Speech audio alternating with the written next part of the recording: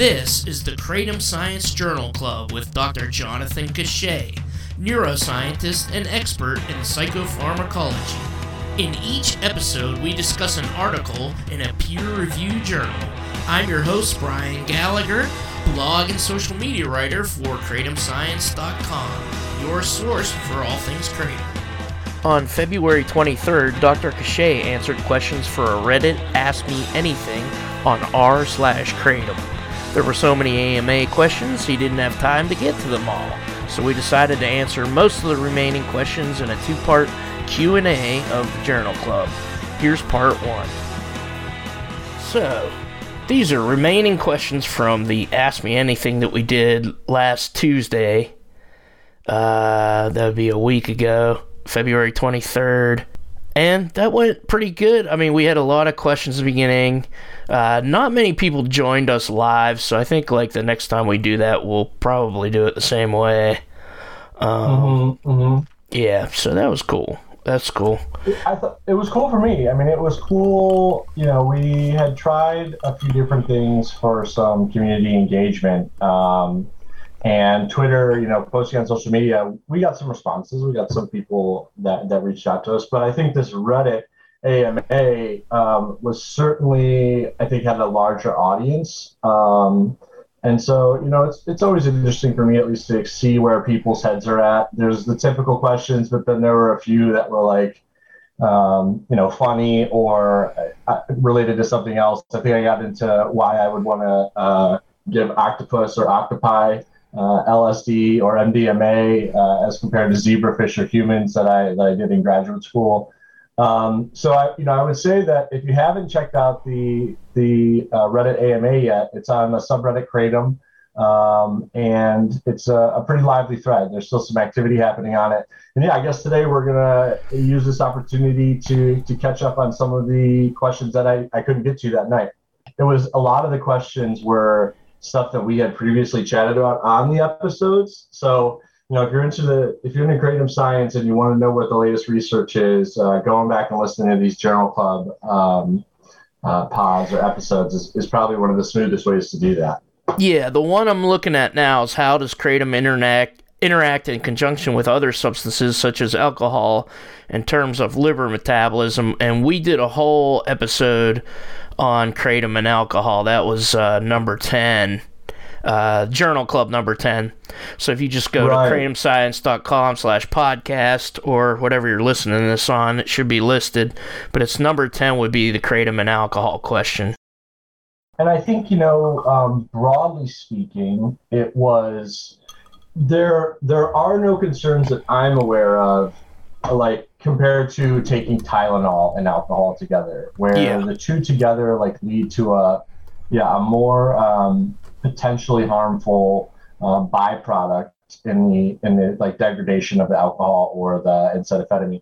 With Kratom, there is some indication about the CYP enzyme family, which almost everything interacts with, but there's at least to date no super alarming hide your kids, hide your wife interactions with Kratom and the liver as it relates to drug-on-drug interactions that I'm aware of. Have you seen anything recently, Brian, that would say differently? No, I think just in general, it's kind of like a long-term thing. If you're a heavy drinker, adding Kratom into the mix probably isn't good. But if you're a moderate drinker, there's no indication yet that it's it's definitely not going to kill you or I'd be dead already right away, unless it was long term, I think. So Kratom does, I was just talking to Abhishek Sharma, who's doing some of the work he's a pharmacokineticist and he does some of the work at University of Florida. And he's saying that, there are enzymes that might slow the metabolism of other drugs in the liver. But that's kind of you don't want to take a lot of fentanyl if you have Kratom, too. That might be the actual dangerous one. With alcohol, I think it's more of, long-term. You don't want to drink a bunch of kratom every day and then drink a bottle of whiskey every day, it'll probably just exacerbate the damage that alcohol's in the liver. But I think if you're a moderate drinker, you're fine. But I don't know. Yeah. We're not medical doctors, especially me. For sure.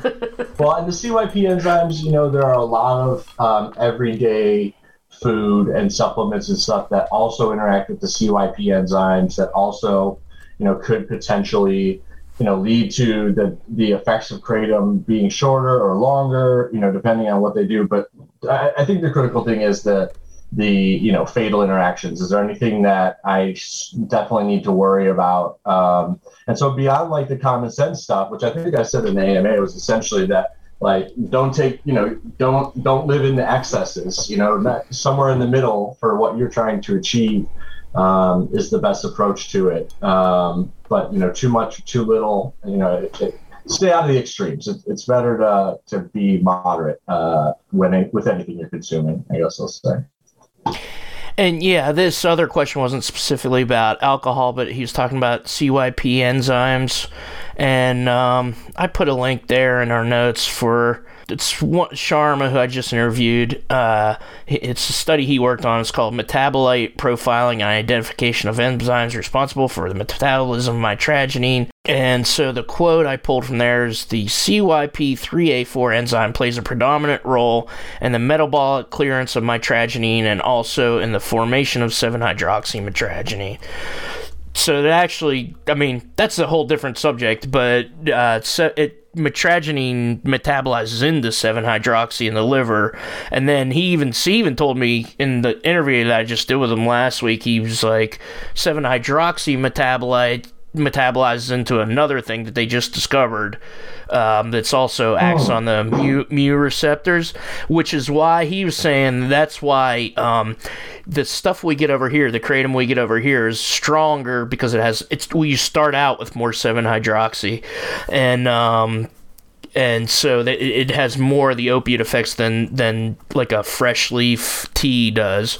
So it's something that we kind of have a look at as Americans taking this stuff. You can't just look at the old studies with fresh leaf on traditional use and think that's going to be exactly the same, even though, it's probably still relatively safe, but we get more of the opioid effects here because of how it works in the metabolism. I wonder if that's an age thing. Like, over time, mitragynine just moves into the 7-hydroxymitragynine. I don't know. I'm looking at this paper now too, and it talks about demethylation and monooxidative metabolites. So it looks like the enzymes are doing what they normally do to most other compounds, but it does create 7-hydroxy as a byproduct, a metabolic byproduct. So there is some biological activity there.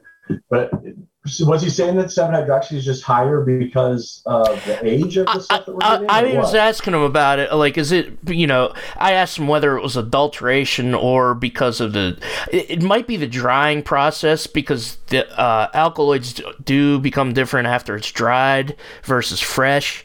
And so we're over here where most people are getting, kratom powder. And so it's been dried, and so there might be more of the 7-hydroxy in it. Might also be that people are artificially putting more 7-hydroxy, but I don't know. I don't think many people are doing that. You could probably do that in an extract. But the other thing with extracts is actually now I think they're safer because Dr. Pergelic that I talked to, he did the toxic metals study where he found a bunch of lead in just different samples. He went around and bought it himself in Chicago, and he found some levels of lead that would be, if you're taking about 10 grams or more a day, then it might be toxic over time. That amount of level. And he said in the extracts they didn't find any because the extraction process, whatever it did, also filtered out the lead and nickel. That might have been another question as well. But okay, here, the next question. I like some of these names. This guy's name is Pseudopeen. Pseudopeen. which would love to ask him what the hell that means. But have there been any studies on the use of kratom to help treat depression?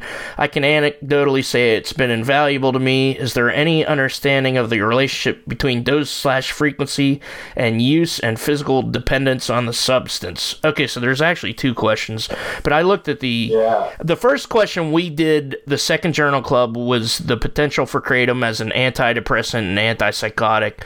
And as far as that goes, that's probably been the one that's been studied the most, but it hasn't actually been like clinical trialed for people with depression yet, I don't think.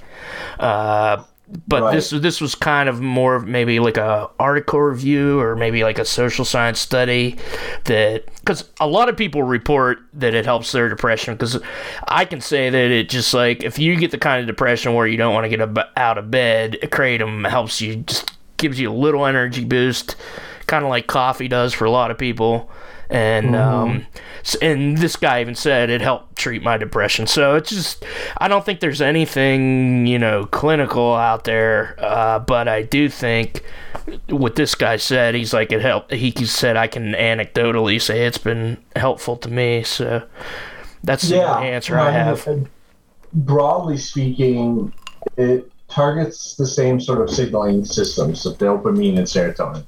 If you're going to get an antidepressant or antidepressants overall from a doctor, you're going to get either like an older generation one that is involved in increasing dopamine signaling, or you're going to get a newer generation, a selective serotonin reuptake inhibitor, an SSRI, where, again, they're increasing the activity of serotonin in the brain. And so, really even beyond that, let's take the kratom question out of the picture.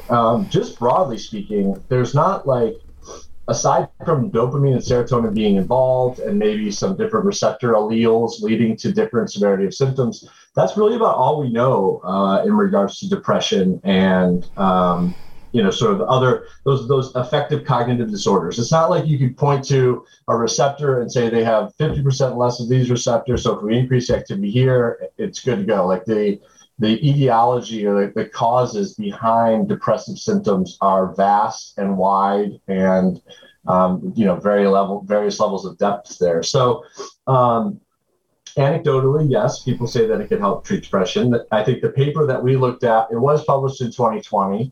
Potential for kratom as an antidepressant, antipsychotic. That is a PubMed Central free article, so the full text is available for review there. But what it does is it proves or highlights the ways in which kratom and its alkaloids are involved in dopamine, serotonin signaling.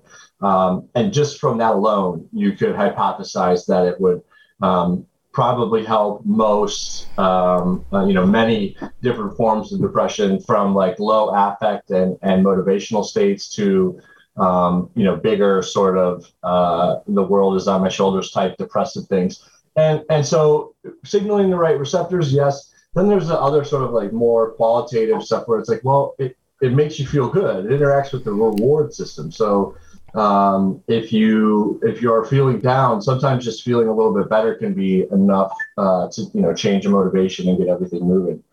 To the second part of this question, asking about dependence and dose frequency and use, we're talking about tolerance and tolerance development in almost every journal club and almost every discussion about kratom, because it's always usually framed in the context of the opiate use disorder.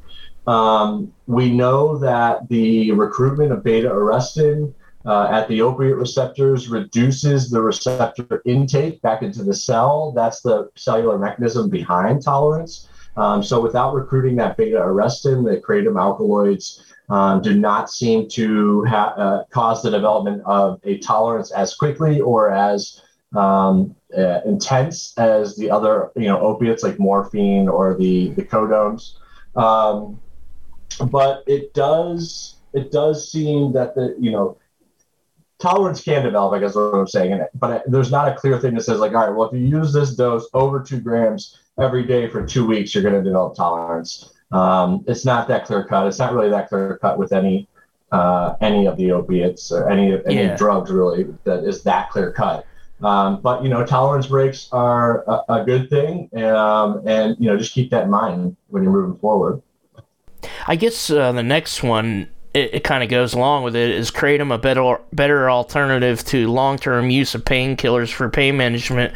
And it kind of like the same answer to the last one. It kind of depends. Like if you have serious pain and you can use opiates in a way that doesn't cause a distressing type of addiction, maybe the opioids are better for you, and you can get them. You have no trouble acquiring them and affording them, but yeah, I mean, I guess it depends on the person, but I put an article up, a recent article that said kratom alkaloids, natural and semi-synthetic, show less physical dependence and ameliorate opioid withdrawal.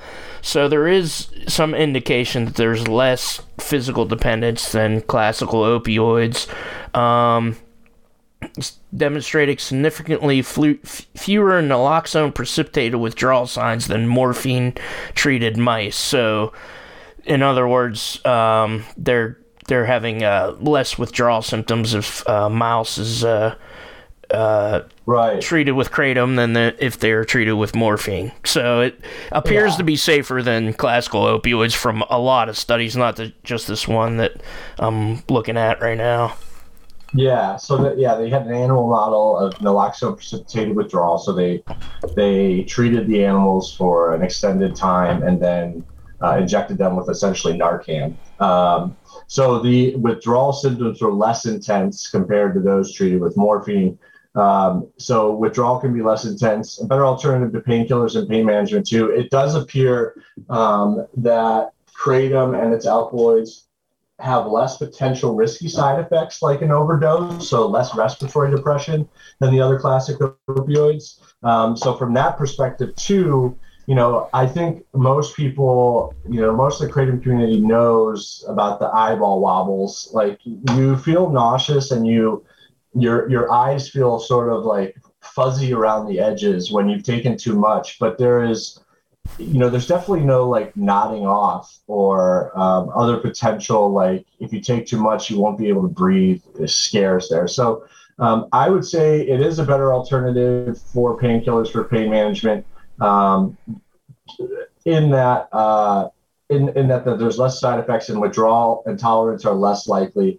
But depending on what type your pain is, like Brian was mentioning, like it's not a silver bullet that's going to help everybody. But I think it's, much like cannabis is worth a shot and CBD is worth a shot before prescription painkillers, I think kratom is definitely worth the shot before long-term pain prescription use. And I would say the only advantage to a prescription is you know exactly what you're getting. And with kratom, the alkaloids, depending on the strain or whatever, might be different. So it might have slightly different effects. And that's something that, they're trying to do with the Consumer Protection Act, is to make everything somewhat standardized, or at least you'll know what level of alkaloids are in there so you can make a better informed choice.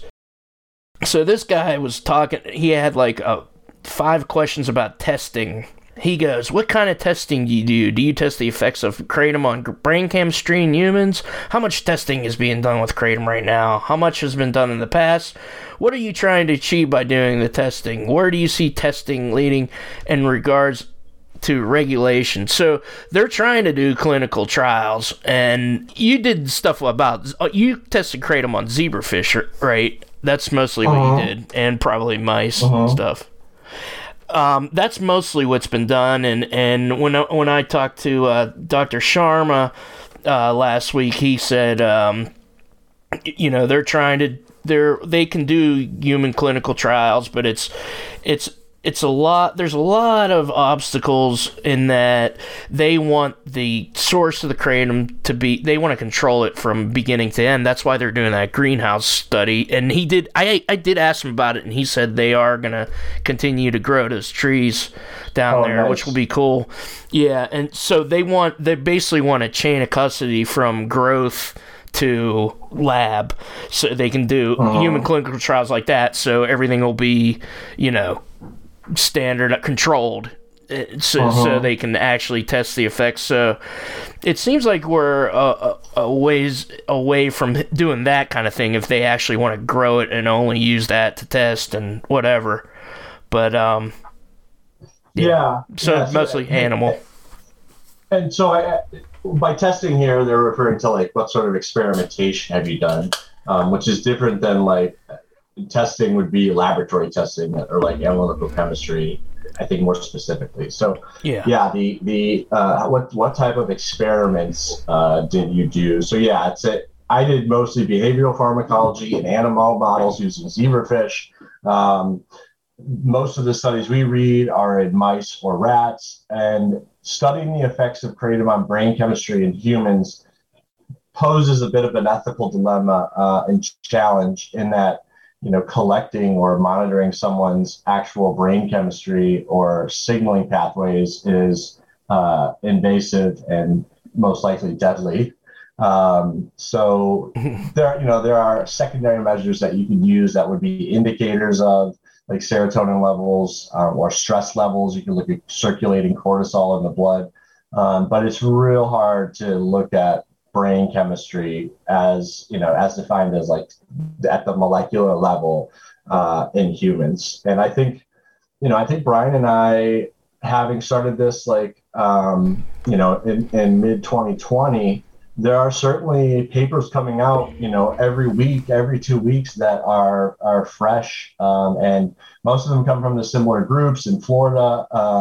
But there are more groups popping up. So I would say that there is a growing amount of testing being done now, and it's more so than what it was in the past.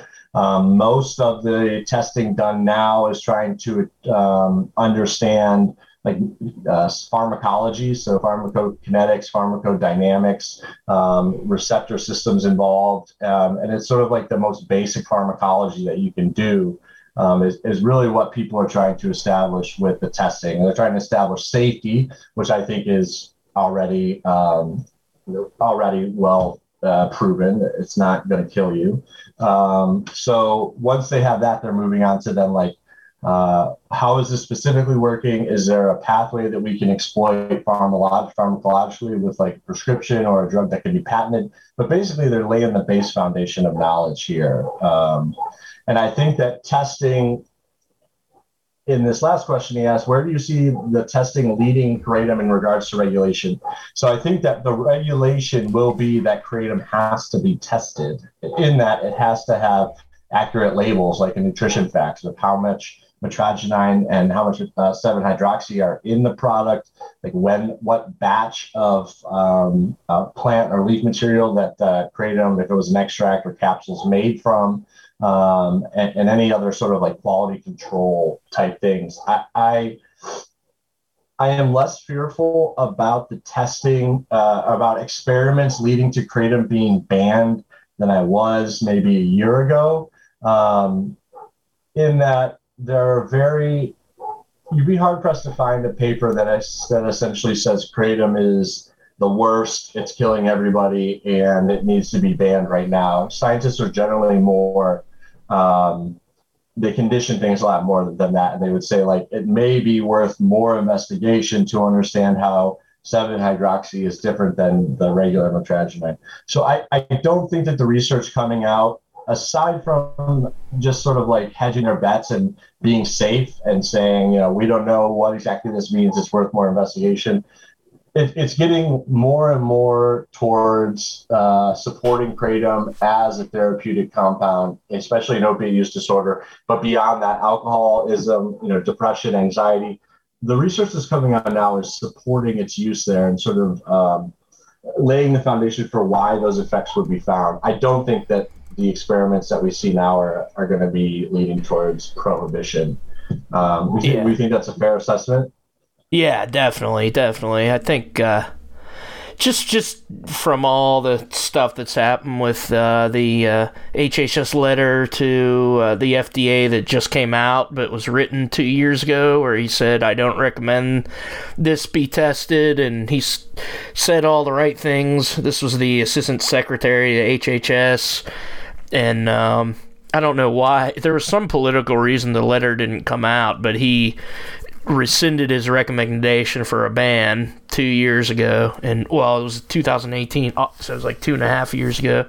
So yeah, it doesn't look like anything's going to be. It's not going to be banned anytime soon unless something weird happens, which you never know. You never know with American politics these days. Something's going to take a turn. Yeah, I think this. I don't think the science can be used to justify a prohibition regulatory approach, but that does not mean that social and political factors could just lead to a prohibition because they want to. Certainly. That's certainly a possibility.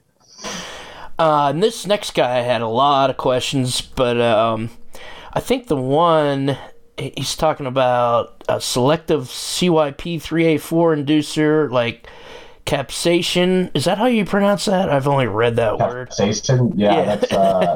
That's St. John's word. He said, should that amplify the opioid-like effects? Yeah, so this was a pretty detailed question where he's like giving us specific CYP family inhibitors, of kratom. And so the notion is that if you have the CYP enzymes inhibited, there would be less degradation of mitragynine or 7-hydroxymitragynine in your system. Therefore, when he says amplifying the opiate-like effects, it's really just extending them more or less. It's not necessarily making them stronger, but it's longer. Okay. So I don't know specifically about what a selective CYP3A4 inhibitors are. I list capsaicin and a St. John wort. But I don't know if that's the case. I have to look into it a lot more to answer specifically on this specific question.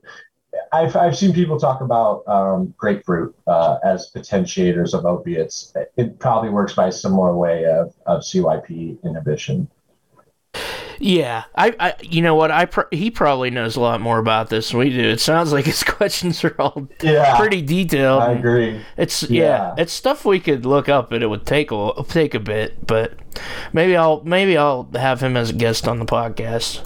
Yeah, there you go. I mean, it does seem like he's a scientist. He then goes on to say, explain why people using turmeric or black pepper are still claiming to feel stronger effects when that doesn't inhibit the 3,4-A. It also does 2D6. Again, when it comes to people proclaiming that they have stronger effects, set and setting, if they think that they're going to have stronger effects, they might. If they take action towards that, they have sort of like all the right sensory input to quote unquote feel it. How much of it is placebo or just willing yourself into feeling it more? I don't know. And is it, it's not a good or bad thing. There's no judgment on that, but it's just something that you have to consider, especially when you're dealing with humans reporting, more or less effects based on something that they're saying. If someone takes turmeric and it works for them and that's how they like to do it, I don't see any reason why not to do that. But if there's a pharmacological explanation for why that would happen, I'm not too sure. Yeah, if there's anything I learned with all this stuff I've been doing on Kratom, it's like human beings aren't blank. We don't start off with the same blank slate of drug interactions. A lot of things has to do with your height and weight and your whatever, what you ate that day, how much you exercise, what other stuff you put in your body, and you definitely can't say this does it, especially with kratom, because the effects are pretty more subtle than some other things, I think. But he does have at the end here, he's talking about how citizen scientists, most accurate papers require paid access. PubMed Central is a great place to find open access articles and publish peer-reviewed publications. So PMC, if you go to PubMed Central, also Frontiers, the Frontiers Journal or Public Library of Science, PLOS. They have kratom articles that are also open source. I wouldn't say that the latest and most accurate papers require paid access. I don't think that's necessarily true. It seems like they're trying to do more that are open. And you can always go on Sci-Hub. Yeah, right, exactly. And then yeah, if you find one that is behind a paywall, using Sci-Hub to get access to that, that's the way to go. And Brian I and I just heard, I don't know if this is true or not, but it actually doesn't take money away from the authors. When you do that, it's like the publishers are just like way overcharging anyway. Oh yeah, well the authors aren't getting any money. Yeah. You know, if you're writing a third party, if you're a peer reviewed paper in a journal does not yield residual revenue streams for the authors, else I've been missing a lot of checks. But like if you wrote a book or something like that, you'll get residuals. But yeah, there's no money that's going back to the scientists on this. You know, it was funded by public research money, and then the publishers lock it up behind lock and key. And they say they do that because of their overhead costs in properly formatting the document, which is pretty much automated at this point. That's a whole nother life in itself. But yeah, it seems like there is more open access stuff coming out, and if you find a paper that you really want, check out Sci-Hub. Yeah. CIHUB. Or contact me. I can get. I'm technically in school again. I'm going to community college, so I can look up articles.